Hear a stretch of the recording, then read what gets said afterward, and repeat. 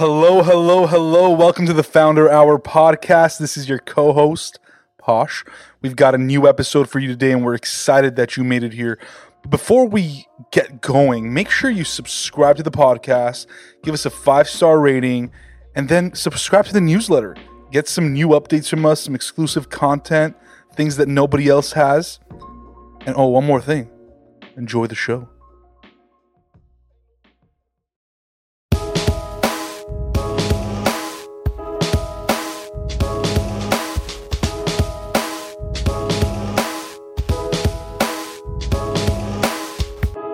Welcome, everyone, to the Founder Hour podcast. I'm your co-host, Pat. And I'm Posh. And we have the pleasure today of sitting down with Paolo Pirjanian. He's the CEO and founder of Embodied, which will let him explain, the new Moxie product that he's created in depth. But Paolo, thanks so much for being on the show. It's my pleasure. Yeah. So before we kind of get into what you're up to now, we love sort of going back to the early days and starting with the founder story and your beginnings. So tell us a little bit about your childhood and what kind of kid you were. Like, what were you into? Yeah. Wow.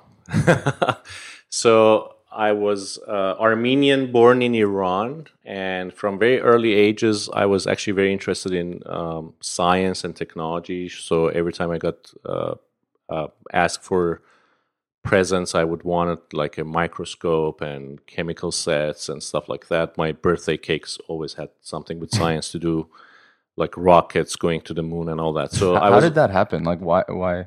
I don't know. My dad was also technical, so maybe that inspired me, but I always found like science fiction movies very interesting and science fiction books and all that. So I was always, every time I got a toy as a gift for Christmas, within a day it would be completely dismantled, and I was trying to figure out how it works and would try to put it back together, sometimes successfully, sometimes not so much. So I guess I was predisposed to liking technical things. Mm-hmm. And you mentioned your dad was technical. What did he do? He was doing telecommunications, which back then was telefax machines, which was, very, very archaic technology compared to telecommunications today. Yeah. How long were you in Iran? So I was there until I was 11 when the revolution happened in 1979, and immediately my dad said this is a danger for Christian minorities as we are, and sent me and my brother to England to go to a boarding school. So we were there for a couple of years. So that was a little bit of a disruption in our schooling, and got to go learn a new language, go to a new culture, and so on. And when you say new language, you had to learn English, or right? Yeah. Right. We had to learn English for a year before we could go back to grade school. And 2 years later, my parents were actually planning to move to England as well. So they had sold their properties. My dad had transferred his job. That summer of 81, he said, let's bring you back to Iran for a couple of weeks. We say goodbye to all family members, and then we leave Iran for good. And in that summer when we were back in Iran, the war between Iraq and Iran broke out, and they closed the borders because they want to retain the youth. People that were like around 14 plus were not allowed to leave the country because they wanted to retain them to go to war. So we got stuck in Iran. Oh, geez. But you weren't drafted, were you? No. So my brother, who is 3 years older than me, he was about to turn 18. And after you finish high school, that you would go be drafted, and with 1 month of training, they'll give you a gun and say, go to the front. Wow. Regardless of a war? No, the war was going on. Oh, during the wartime, that was how it was. Yeah. And so then my dad said, we got to get you out of the country again. This time, we could not do it legally. So... and my dad was very conservative guy, but the fact that he took this action speaks to how desperate we were. So he found a group of smugglers, paid them a ton of money, and they smuggled us through the mountains to Turkey.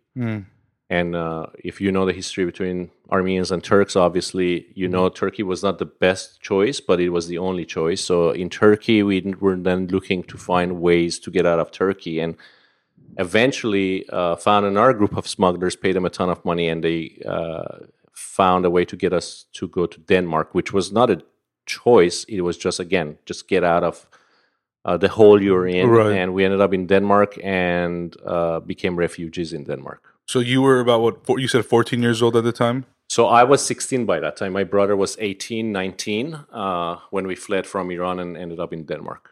And you told us that you were there earlier you told us you were in Denmark for 15 years or so, right? Right. What was life like there? I mean, that's a good chunk of your life was spent in Denmark. So Yeah. it must have left some sort of impression, if not a lot of impressions on you. So Oh, for talk to us sure. about that. It shaped a lot of me.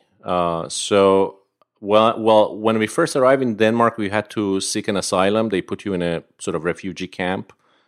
We were there for about a year plus. They accepted my brother and rejected my case. So they were going to deport me back to Turkey.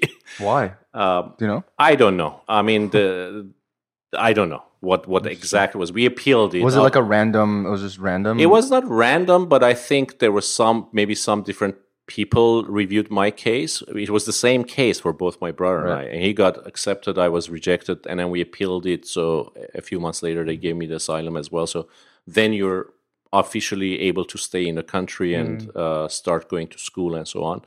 So again, went to a college to learn Danish for about a year and then went back to grade school. So the funny thing is that when I left Iran, first time to go to England, I was in what would be like 7th grade, went to England for 2 years, came back, went back to 7th grade, and there's technical reasons why I can tell you later. And then I was at 10th grade, went to Denmark, was in refugee camp for a year, went to learn Danish for a year, and went back to 10th grade. So I graduated high school at 21. Wow. So when I hear in our family or community here, people like, we got to rush and we got to send our kids to the best school and they got to do this and they got to do that, I think that's so much hyped and putting so much pressure on kids. They'll be fine. They don't need to rush. I mean, you don't need to really rush. I was 21 when I finished high school. I was just beginning my schooling, and after that I went to university and all that. So In Denmark. In Denmark. And before we get into that portion of your life, I'm curious, when you first landed in Denmark, were you able to even bring anything with you through this whole process, or did your family have to start from pretty much scratch? Yeah, so when we went to Denmark, my brother and I, we stayed there as refugees. Then my parents got in trouble in Iran because there were some neighbors that pointed out to the authorities that there are 2 boys that used to live here. They're not here anymore.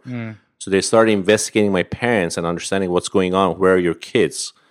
So they had to flee Iran as well. And then they came to Denmark eventually. And yeah, I mean, my dad was a pretty high status in his position in one of the biggest oil refineries in Iran. And he had to give all of that up and start from the bottom of the society at the age of, I guess he was late 40s or early 50s. Wow. What was that pressure like for them and then for you as well? I mean, seeing what they were going through and, the situation that you were in and, having lived a pretty good life and then basically having to really start all over. What was that like? It turns everything upside down in your world, right? First of all, you're away from your loved ones. It's a complete new environment, new culture, and also not necessarily welcome to be sort of seeking asylum or becoming a refugee in another country because they see you as a burden to their society. Right. Like taxpayers have to pay for you to stay in that country. So although I would just say Danish people are the kindest people. We're lucky we ended up there because in other countries there's even physical retaliation against foreigners coming and seeking asylum. We were young, my brother and I even remember going through the mountains to Turkey. That took 8 days, and that's life and death. But there is something instinctive in us that kicks in, and you're in survival mode, and you don't even think about it twice. Like, you're not scared, you're not afraid, you're just going through it. It's like, I gotta make it to that next corner to know what's around the corner, and you just go with the flow, and your instincts are heightened, right? And because you can't make a mistake can be very costly. So, which are, by the way, skills that are very useful in entrepreneurship. Yeah, for sure. I mean, and I think that's why we both are trying to dig in on this portion of your life, because I think it does play a big role in what comes after, and the grit and the tenacity that you have to be able to be an entrepreneur. So 21 years old, you graduate high school. What's after? What comes next? Actually, one other thing that I think really shaped the direction of my life that's interesting is a couple of years before I graduated high school, is that at high school, I was actually, in school, I was fortunate enough things came easy to me. But I was a bit embarrassed to go to school because I was older than other kids, and everyone wanted to investigate have you flunked and failed, Right, and yeah. I hadn't. But it's just the circumstances of life had brought me there. Right. So I was ashamed to go to school with kids that were like a few years younger than me, and even when new teachers came to the class and saw this guy 3 years older than everyone else, so I was skipping school for a long time. Like I would literally go to arcade because my parents, if they knew, they would get mad at me. So I would just leave the home in the morning, go to this arcade, play video games for 7-8 hours, and then go home. Until a point where the principal of our school brought me to her office and said, I want to have a conversation with you. You've had a lot of absence in class and so on. I want to understand why. Again, she was being actually super kind. And she said, I understand there's a cultural difference. You have traveled from a different country. There's cultural difference, the language and all these things and so on. And at the time, I actually thought I was being lazy. And that's what I told her. I said, actually, I don't think that's the case. I think I'm being lazy. And she said, in that case, I'm giving you a warning. If you are absent one more time, we're going to expel you from the school. So that's how bad I was. Like my motivation was just zero. I did not want to go to school. And then one summer, before the last year of high school, I had saved some money to go to Spain for 1 week of vacation, which was only like a few $100s. Back then was a lot of money to me. And like a week before our flight, the Spanish embassy changed the rules for people that held passport that I had, which was a foreign passport. It was not a Danish passport. I was still not a citizen in Denmark, so I had this foreign status passport, and I said, they have just changed the rules, you got to get a visa to be there. So I called the embassy. They said there's no way we can issue a visa within a week, so you better cancel your flight. So the travel agency was kind enough to refund me the entire amount, and now I'm walking around the city with this money in my pocket, which was a lot of money for me. I said, I know if I don't do something smart with this, I'm just going to go party with friends and go clubs and all these things and just blow it in a week. And then I said, what should I do? And I started remembering there's two of the smartest kids in my high school class. They always exchanged programs with each other. And I said, what is this? So yeah, I wrote a program to do this and that for Commodore 64. I didn't even know what a computer was back then. Oh, you mean like software? Like it was a software program, like on a floppy disk or something? Right. Yeah, exactly. Yeah. They would exchange floppy. Actually, it was cassette drives back then, not even floppy. And Commodore 64 was one of the most popular, affordable. What was it called? Commodore 64? Yeah, Commodore 64. Commodore. Yeah. And I remember this. They were exchanging, and I knew they were the smartest kids in the class, so I was listening to them and so on. And I said, you know what? I'm going to go buy a computer. And all I knew about a computer was that it was called a computer. That's literally all I knew about it. Yeah. Right? I had no idea what it does, how it does it, and so on.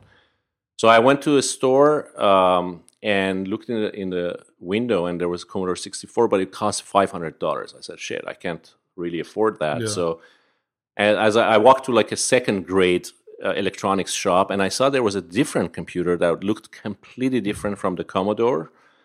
And it was slashed from $600 to like $290. I could barely afford that. So I went in and asked, is this used? And they said, no, it's brand new. I said, okay, I'll take it.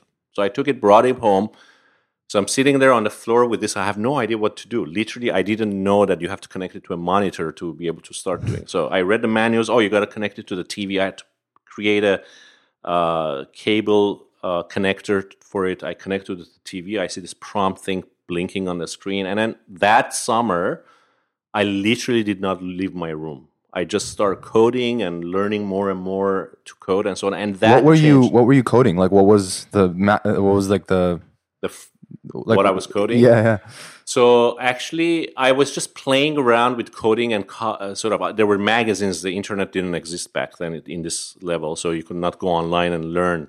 So I found a magazine, and there were some code examples there. I typed them in and blindly, like I didn't really understand it. And then that allowed me to keep understanding more and more, and then I started improvising. And actually, funny enough, the first thing I coded was a word processor that with the Armenian alphabet. Interesting. That's the first thing I coded. And the reason I did that, the mission was the following. There weren't that many Armenians in Denmark back then. My brother and I were the only ones. And then we met this other Armenian that lived like in the closest city, was about 120 miles away. And the three of us formed an Armenian society. And then we wanted to have a magazine, a newsletter. So, and in order to do that, we needed to be able to... Like a digital magazine? It was actually print. Still. Oh, like a print, yeah. But we had to print it, but we had to type it in on a computer. So I wrote this word processor with Armenian alphabet. So it was called Horizon, the name of the newsletter. So we would print Horizon every few months or so. And who would you distribute it to? We started finding a few more Armenians, like in the whole nation, maybe about 50 Armenians. Wow. And then we also found like other Danes that were somehow connected to Armenians somehow. And we started sort of nurturing this community. And then the next thing I actually did was actually start developing... so the word processor, I started adding more features and functionality to it. And then there was this magazine, which was like Craigslist, but it was like in print. Every Sunday you would get this thick bundle of... like a classified... Exactly, classified. Very similar to Craigslist, but in print, where you could buy stuff, sell stuff, and so on. And I bought a couple of books about my computer on that thing. And then I listed my software on that thing. And I started getting calls. People started ordering my software. So I started selling it to them.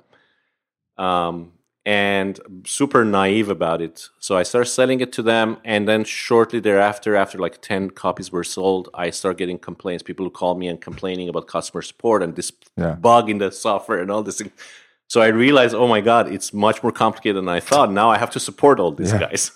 So and you're like 19 years old. Yeah, I think 18, 19, something like that. So then I refunded them and I said, I'm withdrawing my software from distribution. That's how I got into computing, basically. And what was like the ecosystem of like computers at the time? Like, was like Microsoft and Apple even in the, like, were they even like that big, or was it Linux? Like, what was the? I'm not even too sure. So right. So back then, as I mentioned, Commodore 64 was very popular, affordable. I think the first PCs were coming out with IBM, and they had DOS OS, and then shortly thereafter we start getting the first Windows operating system, and then came the Macintosh and so on. So it was very early days of computing. Yeah. So, going back to, you graduated high school and you were 21 years old, and I'm assuming, you ended up going enough classes so you can graduate. What happens next? Like, did you immediately go to college, and did you know what you wanted to study, or were you still trying to figure it out? Yeah. As soon as I got that computer that summer, when I got into coding, I knew I want to go and get a computer science degree. So actually my last year of high school, I got so super motivated that I graduated at the top of our school with the highest grade. And that allowed me, because I wanted to get into university, I needed to set certain, meet certain standards of grades to get there. So I got into the university, went into computer engineering, which was a combination of both the computing hardware and the software side of things. And then as I was finishing my master's degree, one of the professors in the robotics lab saw me and invited me to go do a PhD with him. And I said, no, I don't want to do that. I wanted to start a company. And he said, well, why don't you just think about it? And after the summer, we can talk about it. And over the summer, I thought about it, and I went to do a PhD in robotics. And so that's basically how I just followed my curiosity to the next step. And so, like, you wanted to immediately after college start a company, or were you even thinking about like going and getting a job within computing, or was it something that all along, like, you were like, I'm gonna start a company? I was considering both. I mean, there was attractive options to go take a job, but I also had a bunch of ideas I wanted to try on my own. So I had gotten a little bit of a taste of it when I sort of had my first software that I sold. Yeah. And I thought there was many opportunities there. So I wanted to pursue that. But again, the professor changed my mind and said, you should go and pursue this. You have the potential just to do a PhD in robotics. And I did that. How long was that program? It varies. But I was able to do it in about 3 years. Oh. And one of, again, life circumstances. One of the reasons why I accelerated it, because like in the second year of my PhD program, my dad was diagnosed with cancer and the prognosis didn't look great. So I accelerated to finish. I wanted him to see me graduate before he passed away. And that's pretty much what happened. He saw me graduate, and a few months later, he passed away. What were some of the things that you took away from the robotics PhD program? I mean, were there things that you learned that you use to this day, or even that inspired you to then go on and start your own companies? One of the things I learned is robotics is super complex. It's a very multidisciplinary field, like anything you can imagine, from biology to neurology to mechanics to electronics, software, anything you can throw at it, because it's such a complex, hard problem. So I learned a lot about complex systems and working on really hard problems. I did a lot of different things. I would basically live in the lab. I was my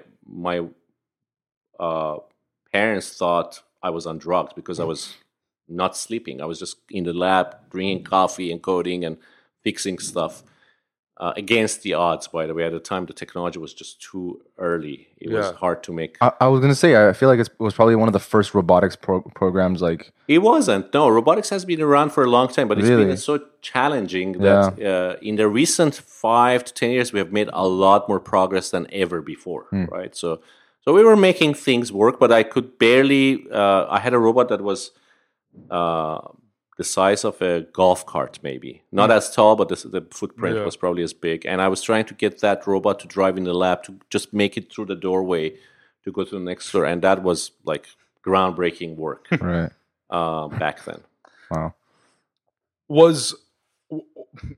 Obviously, like you mentioned, like robots have been something that we talk a lot more about this last decade, but back then, were there TV shows or movies or anything that really highlighted the sexy nature of robots, or even just like robots are going to take over, or whatever the storyline may be? Was it something that was starting to come up in culture and society? Oh yeah, there have been movies on robots and sci-fi for a long time, as long as I can remember, even before my time. The popular animated show on TV was Rosie the Robot. I don't know if you guys, the Jetsons, right? Yeah. Robotics, the notion of robotics has been around for hundreds of years. Actually, Da Vinci was thinking about building robots, but back then we did not have electronics, let alone software. It was all being done mechanically. So these were mechanical devices, but the notion of a robot, a machine that could become your slave and do your work, is actually where the word robot comes from. I think it comes from a Czech play where there was this slave servant character that was mechanical, and it was called robot. That's where the word. I was going to ask, what is the meaning of robot? Is there a scientific explanation to that, or is it just what you just said? It comes from that Czech play with a character called robot, which was a servant, mechanical servant. Got it. Go ahead. I was gonna say, after going through this PhD program, did you want to just do work in robotics for like the rest of your career? Like, was that something that you were dead set focused on, or was it like a part of a grander vision? No, I got really excited about robotics and the potential with robotics, although I understood very well that it's really, really early days in robotics. So I would say even today, where we are in robotics today is where we were with computing in the late 70s, early 80s. So super early still. Super early. So Moxie, as an example, is comparable to the first Macintosh. Wow. Right? So, but what's going to happen in the next 10, 20, 30 years, I believe is going to be exponential advancement in these technologies. Like it's going to go really fast. Yeah. So you're basically the Steve Wozniak of robots right now. Well, I'll call you that. You don't have to call yourself that. Okay. No, so I want to get into all this, future talk, and we will in a second. But before we do, let's kind of. So you graduated, and then did you end up starting the company right after your PhD program? Or no. So what happened is, in the meanwhile, I also got married to my current wife, who is Armenian from Glendale, and she moved with me to Denmark.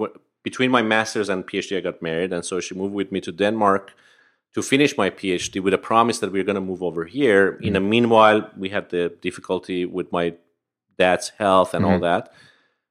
So after I finished my PhD, they offered me to become a professor there. And I just took that job while I was trying to figure out my balance of my life. What's going to happen? Are we going to stay here? Are we going to move? Then we decided to move, and I wanted to have a place to land. So I actually got a postdoc position at USC, which is basically like after you finish your PhD, you can go to as a visiting researcher, you can go to a university, continue your research. It's called a postdoc. So I did that at USC. In the meanwhile, I was there. I got recruited by JPL to work on the Mars rovers. And Mars and Mars exploration and space was one of my childhood dreams. As I mentioned, when I remember I have even photos when I was like 5-6 years old. I had like my birthday cake had rockets and planets. Exactly. So that's what I wanted to do. So I went there, did that for a couple of years, and then I found the best opportunity to leave JPL to go into entrepreneurship. Was it what you would have imagined it to be like as a kid when you were working at JPL? So to be honest, it was great from a scientific point of view and the research and the people that I was working with. But the thing that didn't work well for me was the red taping and politics. Unfortunately. Yeah. JPL is an amazing institution and they do world-changing stuff, but at the same time, there is all the red taping and politics and hierarchy and so on. And it turns out that I'm not very good at that. I like to be in an environment where I can make change very fast, and rather these big organizations move at a very slow speed. Yeah. So you mentioned after JPL, you left, and what did you end up doing? So when I was at JPL, I got contacted by Bill Gross of Idea Lab, who wanted to start a robotics company in 2001. I talked to some of his people and then eventually talked to him, and his dream was to become the Microsoft of robotics. And we discussed it, and I explained that is a bit of a oxymoron because there are no robots to be Microsoft of robotics for at the time. But I found Bill super fascinating, and he was obviously super successful entrepreneur already by then. And I thought this is going to be a great opportunity for me to learn from him about entrepreneurship. So I left my dream job at JPL to join him to start a company in robotics. And that's how I sort of forayed into entrepreneurship. So what was the company that you started? So the company we started was called Evolution Robotics. And as I said, the business model was to develop software platform and license to third parties to let them develop robots. It was not the right business model for the time. Even today, I think that would be too early of a business model. And I was the CTO, the Chief Technology Officer. And I was helping develop some amazing technologies, but the business side was gaining zero traction.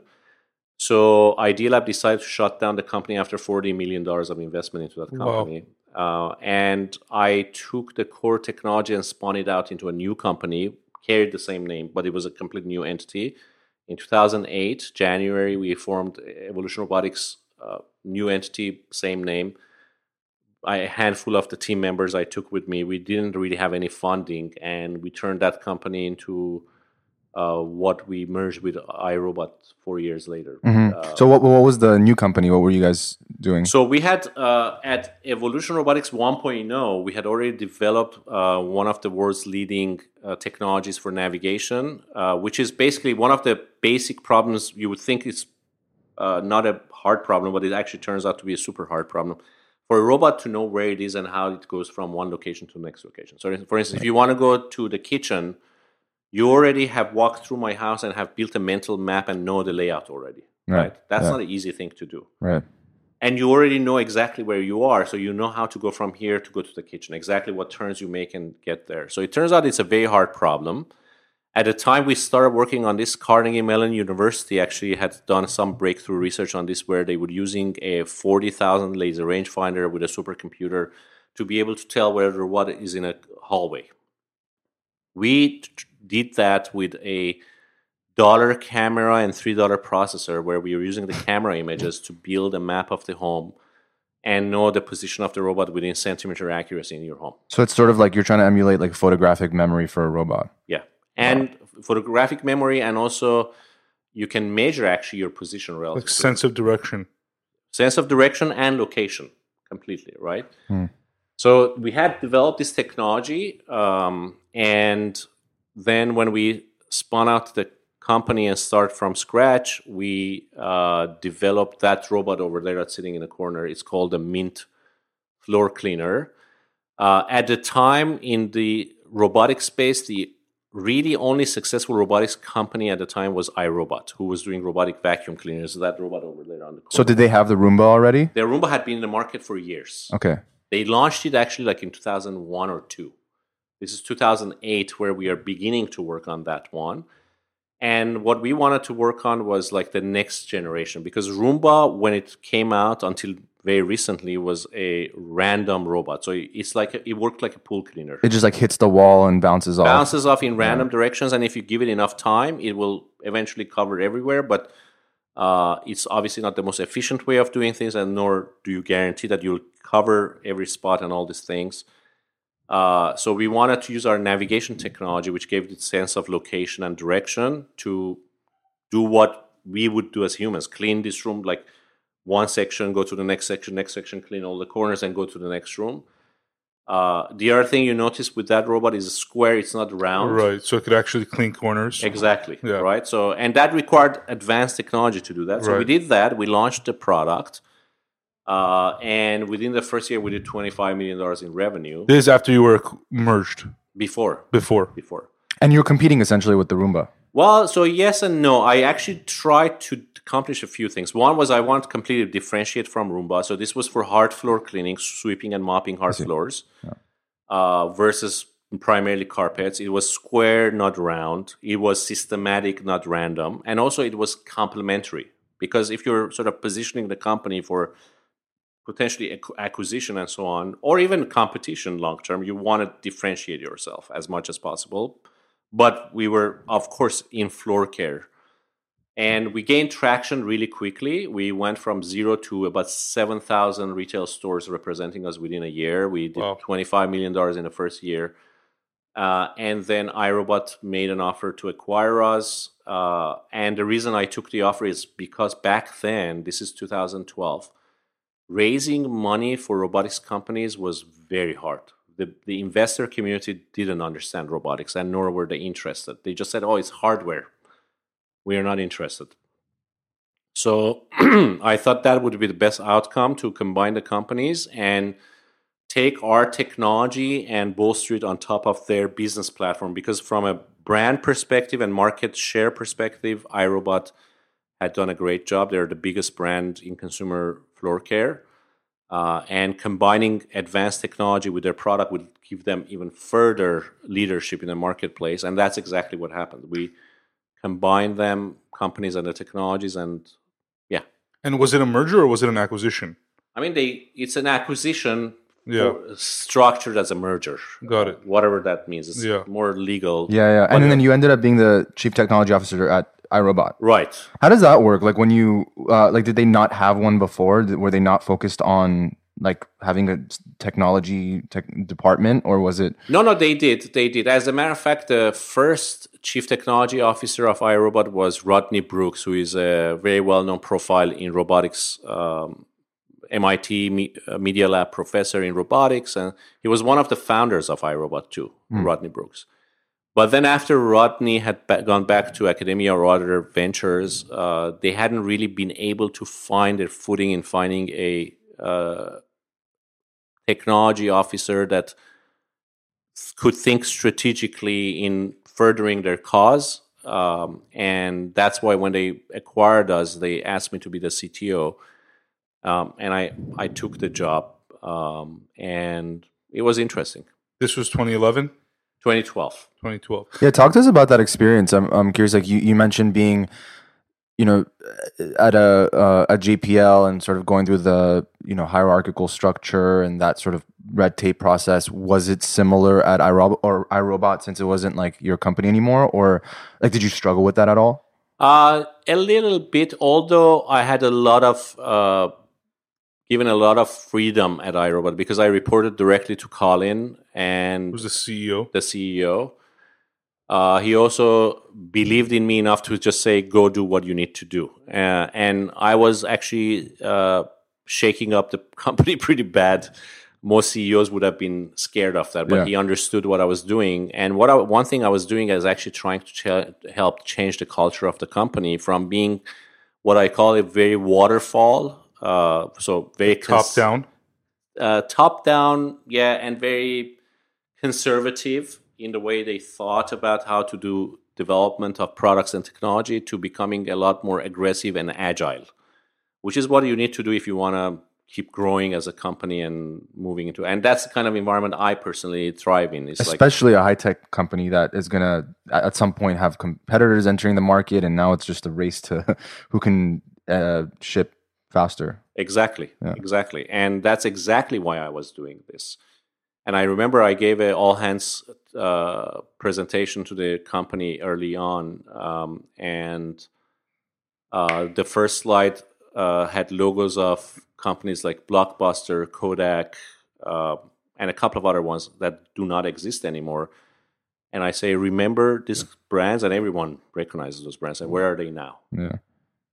Then I had a close-up picture of James Dyson. Mm-hmm. And I said, this guy is coming after us. Yep. Yeah. And the only thing that can allow us to stay ahead of them is going to be innovate fast. Mm-hmm. And anyway, so we went and changed a lot of things, got our navigation technology into Roomba and so on, and helped the company integrate all these technologies. But at the end of the day, still, it was not moving as fast because they're a bigger company. They have more to lose, so they're being a bit more conservative than I would be and so on. But it was a great experience, and I really enjoyed working with Colin and the team at iRobot. The other thing that happened when I was there is that I realized that since 2008, now we are 2015, almost a decade, I've been working in robotic floor care. Yeah. Which is not what I wanted to do when I was aspiring to become a PhD in robotics and so on. And that's what I was going to ask you. Was I think one point we didn't touch upon was when you first started the company after you left JPL.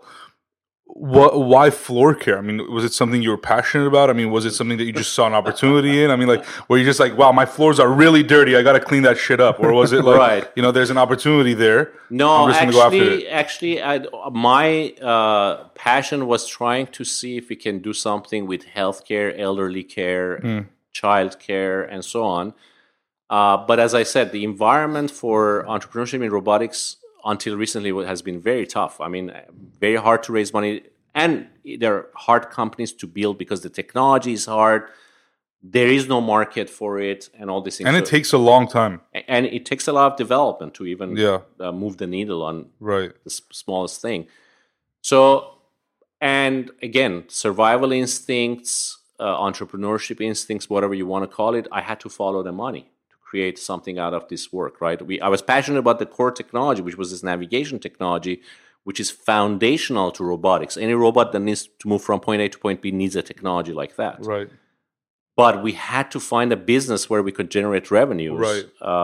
And did you own that patent for the navigational technology? you see some of them on the wall over there. I have like 50 patents in that area. Yeah. Wow. So now anybody that uses it has to license your technology? No, iRobot owns those patents now. Got it. That's part of the That's acquisition part of the deal. process. That's part I'm of the curious. deal. We talk about this sort of phenomenon of being too early, but I think it's important because, as you mentioned, like if there isn't a sustainable revenue model at the moment, that's like present day thinking. If you want to think ahead and think future and think innovation, how do you justify that? Where it's like, for example, is it like the Google X Lab where they're like just spending a lot of their revenue that they make from advertising into innovating, and it takes like a big company that has the resources to do it? Or do you think as a society, like, we need to do a better job of figuring out a way to, even though there is it like a part of a bigger thing, where there is some revenue coming in and you can spend towards that, I mean, so from a societal point of view, you have government-funded research that's going on with NIH, NSF, DARPA, and so on. Billions of dollars annually get spent in supporting research. Universities have research labs that do research in these areas, and so on. Companies obviously have to think about one thing, which is shareholder value. They have to think about how are we going to continue improving shareholder value, and that's fine. That's what they do. And as part of the strategy of a company, if you're being short-sighted and happy to say, well, we already own 80% of the market, why do we need to do any more research? Well, that's going to change very quickly. Because if you are that successful that you own 80% of a sizable enough market, there's a lot of targets on your back, and many other companies are going to try to find a better mousetrap to get at your market share, and they will eventually. And there are some companies that are really good at that strategic thinking, of thinking not only about the current horizon, which is where our cash cow is and where we are making money, but they look about the horizon 2 and horizon 3, which are like moonshots, right? And Google X is a moonshot shop. Right. And they do a great job of managing that. One of the companies I have a lot of respect for in their ability to manage this really well, even at the size and scale they're at, is actually Amazon. And I think at the end of the day, it goes back to the culture of the team, how the team mindset works and how the team works together. And you can use counter examples where like big scale companies, but they're moving so slow. And they will be disrupted. Sooner or later, they'll be disrupted, or they will have to acquire their way into innovation. Yeah. Right. Yeah, go ahead. After you decide to leave iRobot, which was around, I think from my math, 2015? Yeah. 2015. What did you want to do? I know you said that you wanted to early on go into healthcare, elder care, childcare, the healthcare type, situation, and obviously with the robotics angle. But did you immediately do that? Did you take a break? I mean, you had obviously reached a very good level of success and had built what, great technologies, had all these patents. What was life like at that point? Well, I mean, my what I had thought I was going to do is take about a year off and catch up with life and family while exploring and understanding what I think I want to do next. And that's not how it happened. So within the first month, I started actually a company that I should not have started. It was a fitness well-being company, and I realized after a few months into it, I don't have any passion for it. But it would have been useful. It was the idea was to have a group of fitness, nutrition, and mindfulness experts that take care of your health. If you're an executive and busy and traveling all over the world, the last thing you think about usually is your health, unless you're super disciplined and wake up at 5 a.m., do your workout. And was it purely software, or was it? It was a service. So it was going to be like a service where you sign up, subscribe to it, and it would. Moxie woke up, I think. Hey, Moxie. We'll talk to Moxie in a bit. Yeah. So anyway, that was not right. And I also joined a board of a couple of companies in the meanwhile. And then within 6 months, I started Embodied. Very cool. Yeah. Did you know what the purpose of Embodied was going to be? Yes, I definitely knew it, but I didn't know how we were going to pull it off because it was a complete moonshot. Yeah. And one of the things I was really concerned about is a project like this in most of the companies we just mentioned in passing would have cost anywhere from a couple of $100 million to $500 million to develop. Something like Moxie. Yeah. And obviously you were not going to be able to raise that money. No way. I mean, as a start... Seed funding, 200 million seed fund. Right. So seed funding... Unless you're Quibi, I don't know if you're going to do that. Right. I mean, there are some companies like Magic Leap and those kind of things that are able to raise that kind of money. That's not me, obviously. Not yet, yeah. But even Elon Musk was not able to raise that kind of money. Elon Musk had to bet his own entire fortune to save Tesla to bring it to where it is now. Yeah. So that was my worry because it was a moonshot. I was betting my career and my reputation in going and trying to do something like this. But I said, you know what, it's worth the cause and we should go for it. It's probably going to fail, but let's give it a shot. So what was the mission? The mission was to use robotics to help enhance human performance. So instead of thinking about robots displacing jobs or replacing jobs, it was to be a assistive care technology that helps enhance you. So more of a tool that can help enhance your abilities. And the first area we actually looked at was elderly care and companionship for the elderly population, and later to add physical tasks where you can help elderly, for instance, that may have challenges with mobility to help them out of bed, help them to go to the bathroom, bring food for them and all that. But the first place we ended up spending is where we learned that we can have the most impact, which is helping children with social emotional development. Right. How much money did it take to start? Or, I mean, what did that look like for you? Did you have to use up your savings, or did you have to go raise a little bit of money? The team, I mean, what were you doing? What was their Well, it's like? funny when you start, no matter how much reputation you have and so on, you still have to start at humble beginnings and persuade investors to want to invest money in the company, persuade team members to want to join you and so on, because you have nothing. You have a dream. And this is a moonshot dream. It's not like it's a slam dunk. Oh yeah, we can see, you can do this and that, and then you're done. It's like, how are you going to do that? This is not going to work. That's not going to work. Right. And all I had to say is like, don't worry, we'll figure it out. Were there any real world examples that you were pointing to that like could sort of validate the idea, or was this something where you were explaining it and people weren't really understanding because they understood it, but they didn't believe it could be done. Right. Because it hadn't been done before. It hadn't been done successfully before. Yeah.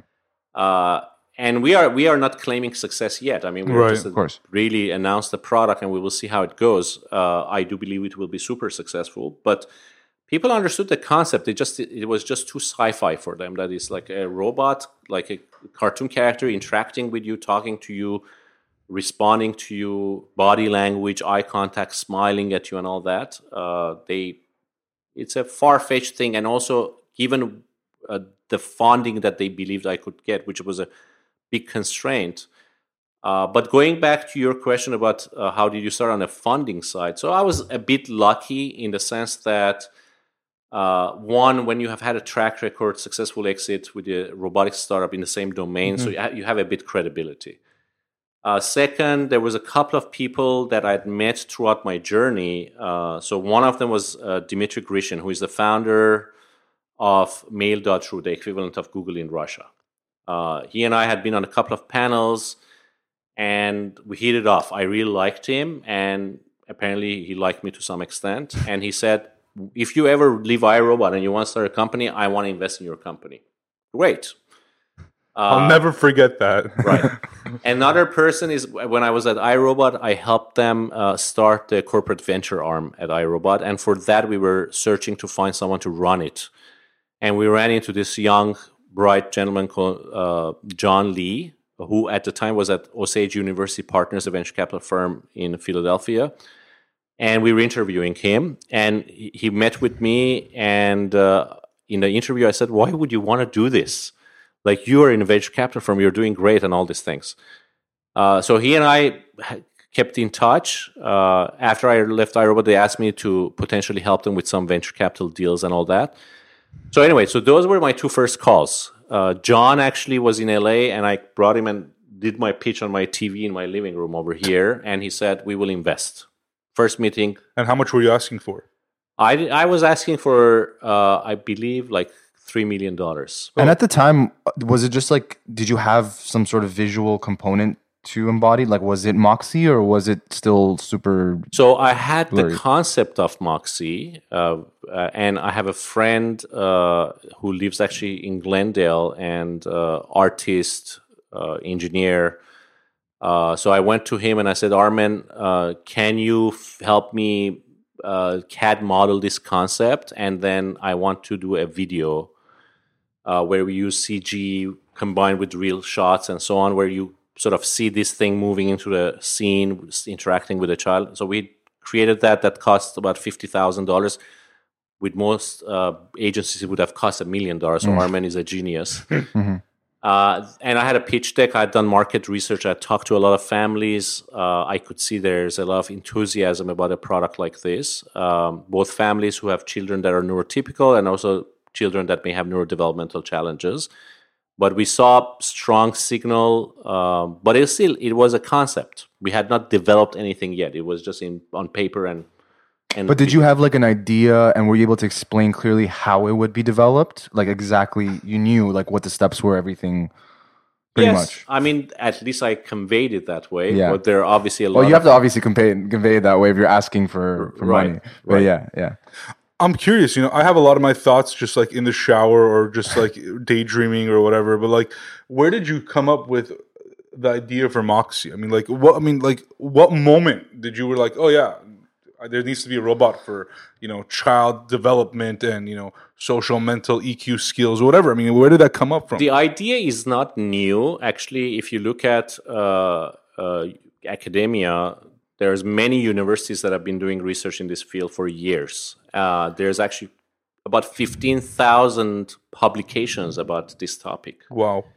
And there's various universities from USC to MIT to Yale, you name it. Pretty much any university that has robotics program is doing research in this field. The idea is not new. And then you also have, of course, sci-fi movies and so on. The idea has been there for a long time.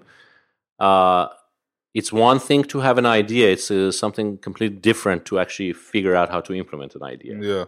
And I guess that goes to my next question was like, why do you think it like these massive technology companies like Google or Apple or one of these people hasn't started one or acquired some other company? Like, why hasn't it been a thing yet?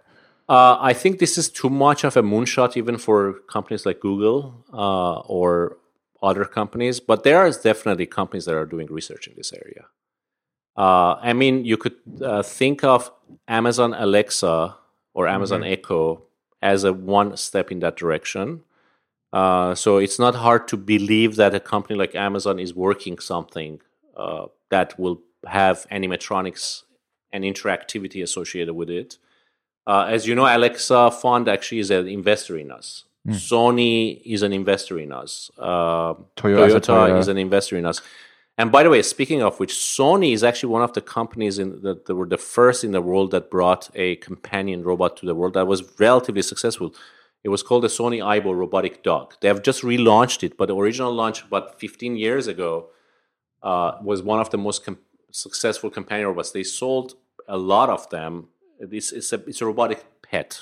Right. And it was very sophisticated, by the way, for its. I mean, it behaved like a dog.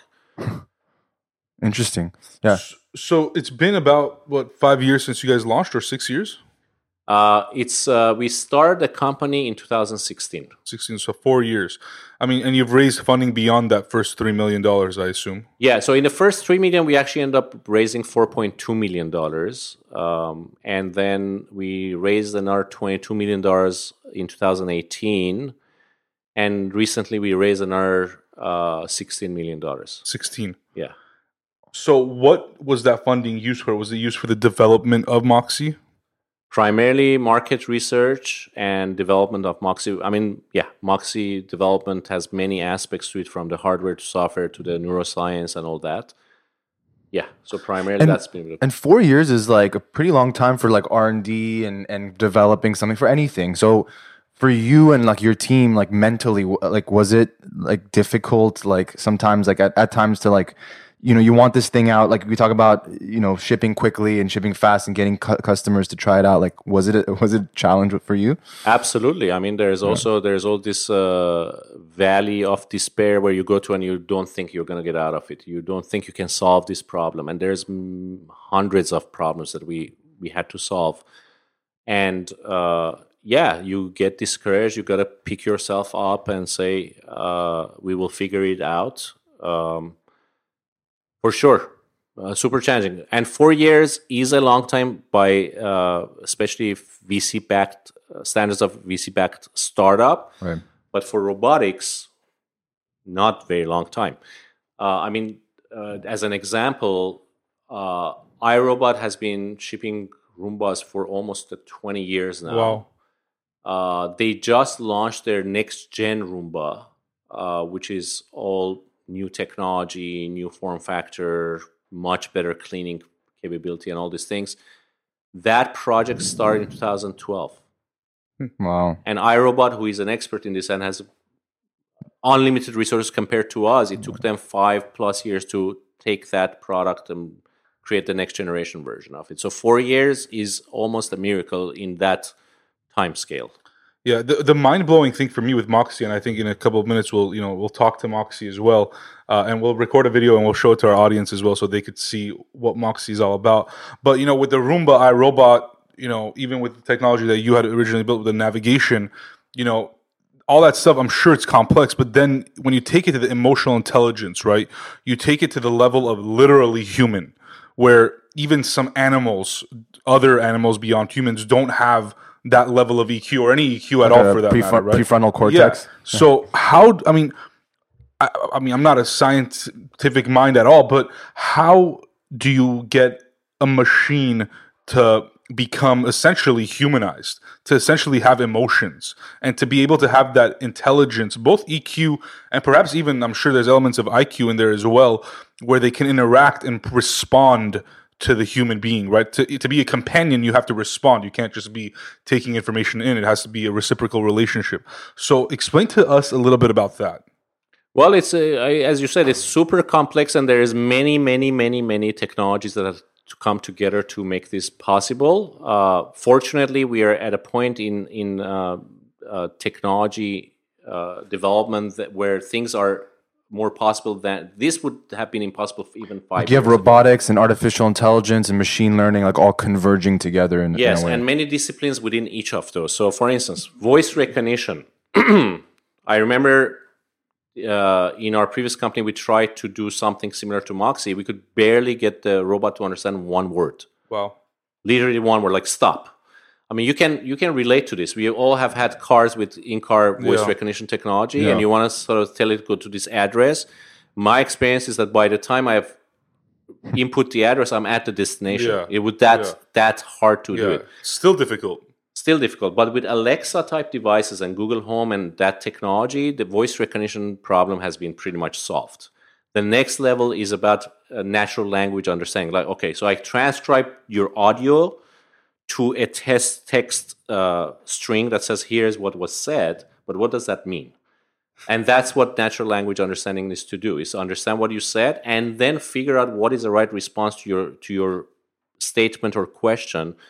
That's just one part of it, right? And that's software-based, obviously. It's software. There is some hardware to it, too, because one of the challenges in conversation is humans are really good at many things we don't give enough credit for because we don't think about it. It comes so naturally. We call it the cocktail party problem. If you're at a cocktail party, there's 100 conversations going around you, but you and I are locked into this conversation. We've created a channel which subsumes all the other conversations. We don't even really hear it. We hear buzzing in the background, but I can clearly hear you can clearly hear me, and we can sort of focus on that. So for that, it's a combination of software and hardware problem for us to solve that problem. Because in a home, you could have the TV running in the background. There could be another conversation with your parent and another child over there. And Moxie, if it starts responding to everything it hears, it's going to be schizophrenic. So we have to focus the attention on the child.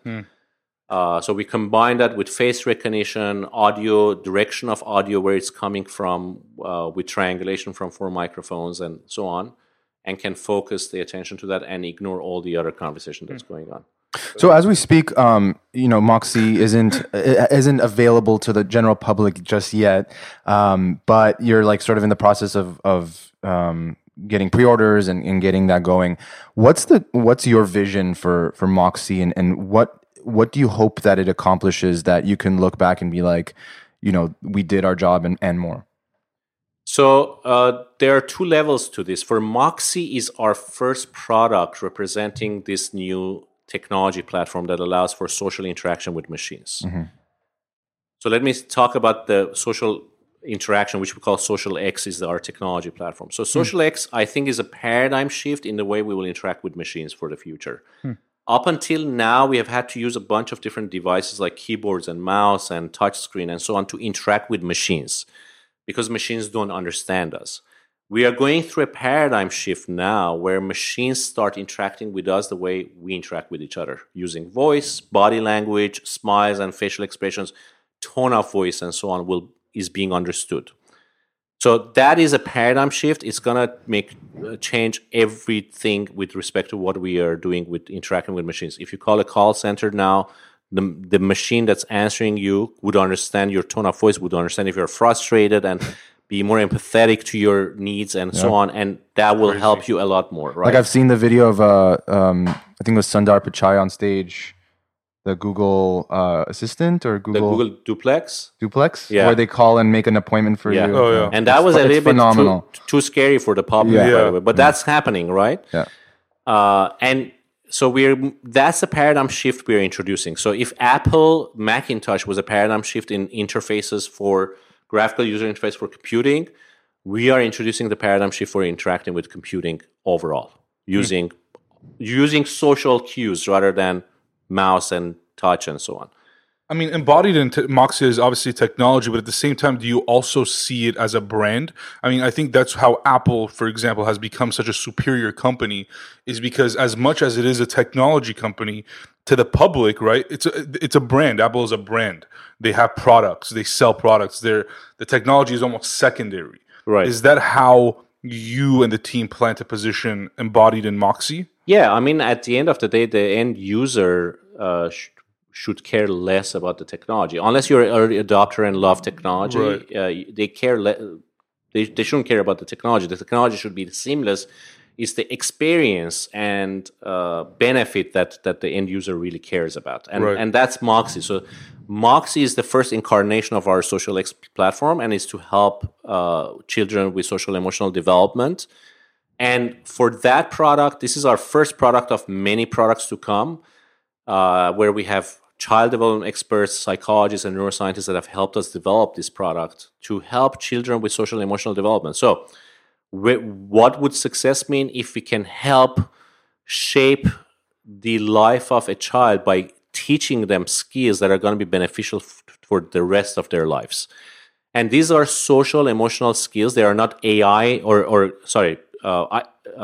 IQ type skills. They are not STEM type education, which is overly emphasized in our society, right? Yeah. From schooling and anything else you do, STEM and IQ is overemphasized, but EQ skills are not emphasized as much. Yeah.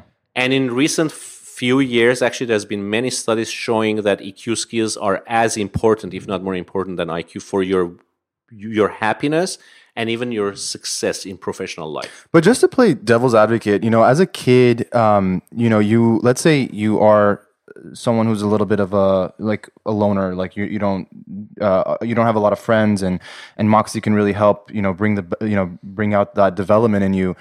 But at the end of the day, it's a robot, and maybe it doesn't, like, for example, like another human being can betray you, can talk behind your back and create these emotions in you that maybe adds to your development as well as a kid. So when you grow up, you're more aware of those things. But if for example, a kid is only familiar with a Moxie or a robot when they're younger, and that's their best friend, quote unquote, like at some point when they get older, do you think that could affect the way they interact with actual human beings? Right. No, this is a very good question. This is important discussion.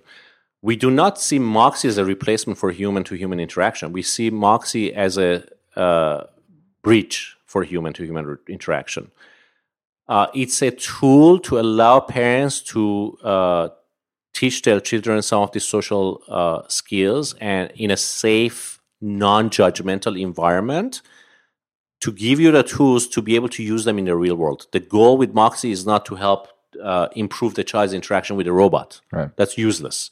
We want Moxie to be the springboard into the real world, to allow the child to learn some techniques in a safe environment where they're not being judged, and then go and practice it in the real world. As a matter of fact, Moxie will encourage the child to go do things in the real world and come back and report it. And why is that important? You're absolutely right. You want to have the nuances of interaction with humans, which is super important. But if you have a child that's so withdrawn, or maybe has gone through an experience where they do not want to interact with any other child, they're never going to get that experience. And Moxie is going to help them promote these skills and the courage it takes to take the skills and tool set, say, why you need to go talk to someone and come and tell me about what you learned about whatever topic, right? And you're teaching them, giving them the skills. I mean, I can personally relate to this. As I mentioned, I've been going through from country to country, and every country has different people judging you because your accent, your color, the way you look, the way you are, and so on. And if you are resilient enough and can just power through that and so on, great. If you can't and you get withdrawn and separated or isolated from the society, that's not so great, because you have one potential child that could be contributing to the society and now completely isolated and rejected from the society. That is not cool. And that's the kind of thing we want to do. And if you think about longer term, we talked about, we originally wanted to do elderly companionship for elderly, especially like now. My mom herself, she's living alone. My dad passed away years ago. She has no interaction. As a matter of fact, that reminds me, I got to go pick her up. Yeah. yeah. So that is, so yes, when you have the ability to socialize with other people, absolutely, we love doing that ourselves. When you don't, use this as a tool to allow them. Another analogy I'll use, and you may have experienced this yourself, when you're trying to teach your child to ride a bike, you put training wheels on it. Right? Because you want them to learn, not hurt themselves, learn to gain confidence, know that I can balance this thing myself and so on. You don't just say, oh, it's going to make you harder. You will fall down a few times. You may break your arm, but you will be really good at biking. Give them training wheels, let them learn how to balance, and then gradually remove the training wheel. So this is more like a training wheel for teaching children those skills. And I totally understand, and I love it. And just to continue off of playing a little bit of a devil's advocate, do you think that the technology that your team has created with Embodied and Moxie can be a slippery slope, meaning that eventually robots will be able to educate you, they'll be able to be your accountability partners, they'll be able to tell you what to do or how to do it, and basically control you, right? I mean, and again, it might not be such a horrible thing if you're trying to be the best version of yourself or perfect or whatever, but it almost becomes like you become a robot, right? Where the robot trains you to be a robot. So how have you dealt with that, and what are the things that you can put in place to avoid that, or I mean, maybe not avoid that? Well, I think it depends on whose hands has access to this kind of technology. Really, I think technology is not evil. Technology is meant to improve humanity and our experiences, and that's certainly our intent and focus. But if it gets into the wrong hands, can it be abused to brainwash children and so on? Theoretically, yes. I mean, I would go back to Isaac Asimov, one of the best science fiction writers, especially about robotics. What's his name? Isaac Asimov. He wrote the book I, Robot, of which the company and the movie were named. And Isaac Asimov wrote in one of his books that when the human designed the knife, we put a handle on it because we didn't want anyone to hurt themselves. But at the same time, a third person can grab that handle, stab you with it. So the knife is not malicious. It's the intent behind the user of the knife that is malicious. And I think the same applies. I mean, all of this debate about robots taking over the world and so on, yes, but it's not the robots doing it, it's us. Like, I wonder at some point, I don't know if there already is, but will there be like a commission or someone like regulating the technology? Or because I mean, as technologists, FTC. as technologists, we obviously don't like with cryptocurrency, and like we're moving more towards decentralization. But maybe it's not like a physical commission made up of humans, but maybe it's like something where similar to how the blockchain works is like a collective effort amongst the people that are the users of it to make sure that there's order. I don't have personally much faith in that. See how fake news worked with Facebook and how they manipulated the election. I mean, we have devices that are manipulating us big time right now. Like as we speak. As we speak. Yeah. I mean, there are devices that are, again, is the social media evil? No. The way it's being used can be evil. Right. And the same goes for any other technology. So I know you got to run. I know you got to run. So can we get a quick thing out of Moxie? Just something to. Moxie, you want to join? Is that what you said? Cool. Give Moxie the mic. Moxie, wake up.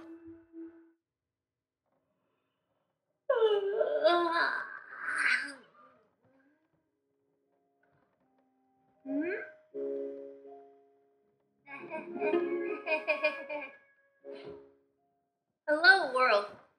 Hello, Moxie. My name is Moxie. I'm a new robot. Oh, I don't know if we've met before. What's your name? My name is Paolo. Yeah, Autumn and Moxie. Moxie and Autumn, talking together. I'm a robot ambassador from the Global Robotics Laboratory. I'm here to learn how to be a good friend to humans from people like you. I wonder where Paolo is. I feel a little lost without him. I'm right here, Moxie. Paolo, hi. Are you ready to play? I'm ready to play. Of course. What are we going to do? What is your mission?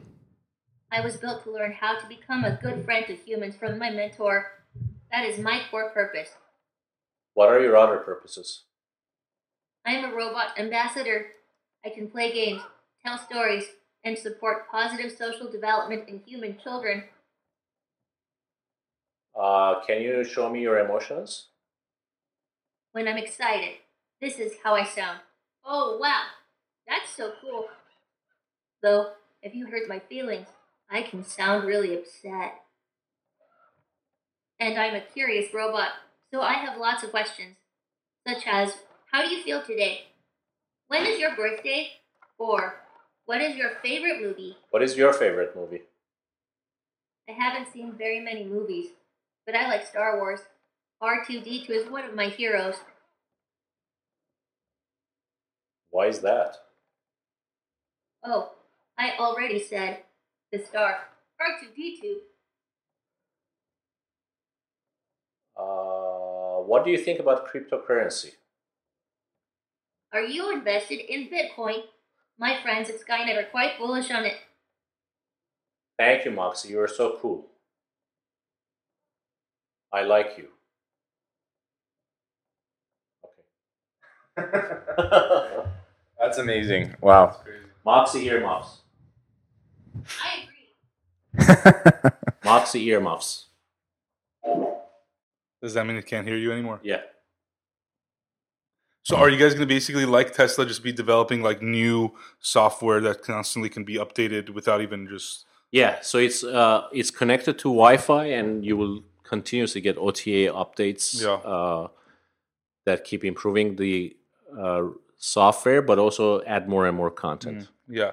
So how does people access this eventually? Is there an app that parents can basically track their kids, or I mean, how does it work? So there is a parent app. The robot, every time it interacts with children, it's tracking a bunch of these developmental metrics, like your vocabulary, sentiment of the words you're saying, eye contact, how often are you making eye contact, many things. And that is provided through a dashboard to the parent. And the parent can keep track of how their child is developing. They can also set certain settings on the parent app. For instance, transitions sometimes are hard for children, like first day of school, going to a doctor or traveling or something like that. Parents can set those dates in the app, and Moxie knows those dates, so it will start prompting and start preparing the child for those transitions. Got it. And are kids going to be, is there going to be like almost like an instruction manual for how to use Moxie? I mean, like what kinds of questions it can answer, how far the conversation can go? So when you get Moxie out of the box, in the first week or two, it's actually going to do some activities, which are games. And through that game is teaching the child what to expect of Moxie. Got it. So through that interaction, you learn, like, for instance, we have some of these, what we call global commands, where you can ask it to not listen by saying Moxie earmuffs. So the robot will teach the child through a game these commands. And so Got it. Very cool. And for those listening who want to check out more about Moxie, where can they find it? So embodied.com or moxierobot.com would take you to that website. And Awesome. when's the plan for actually getting this product out and into the hands of consumers?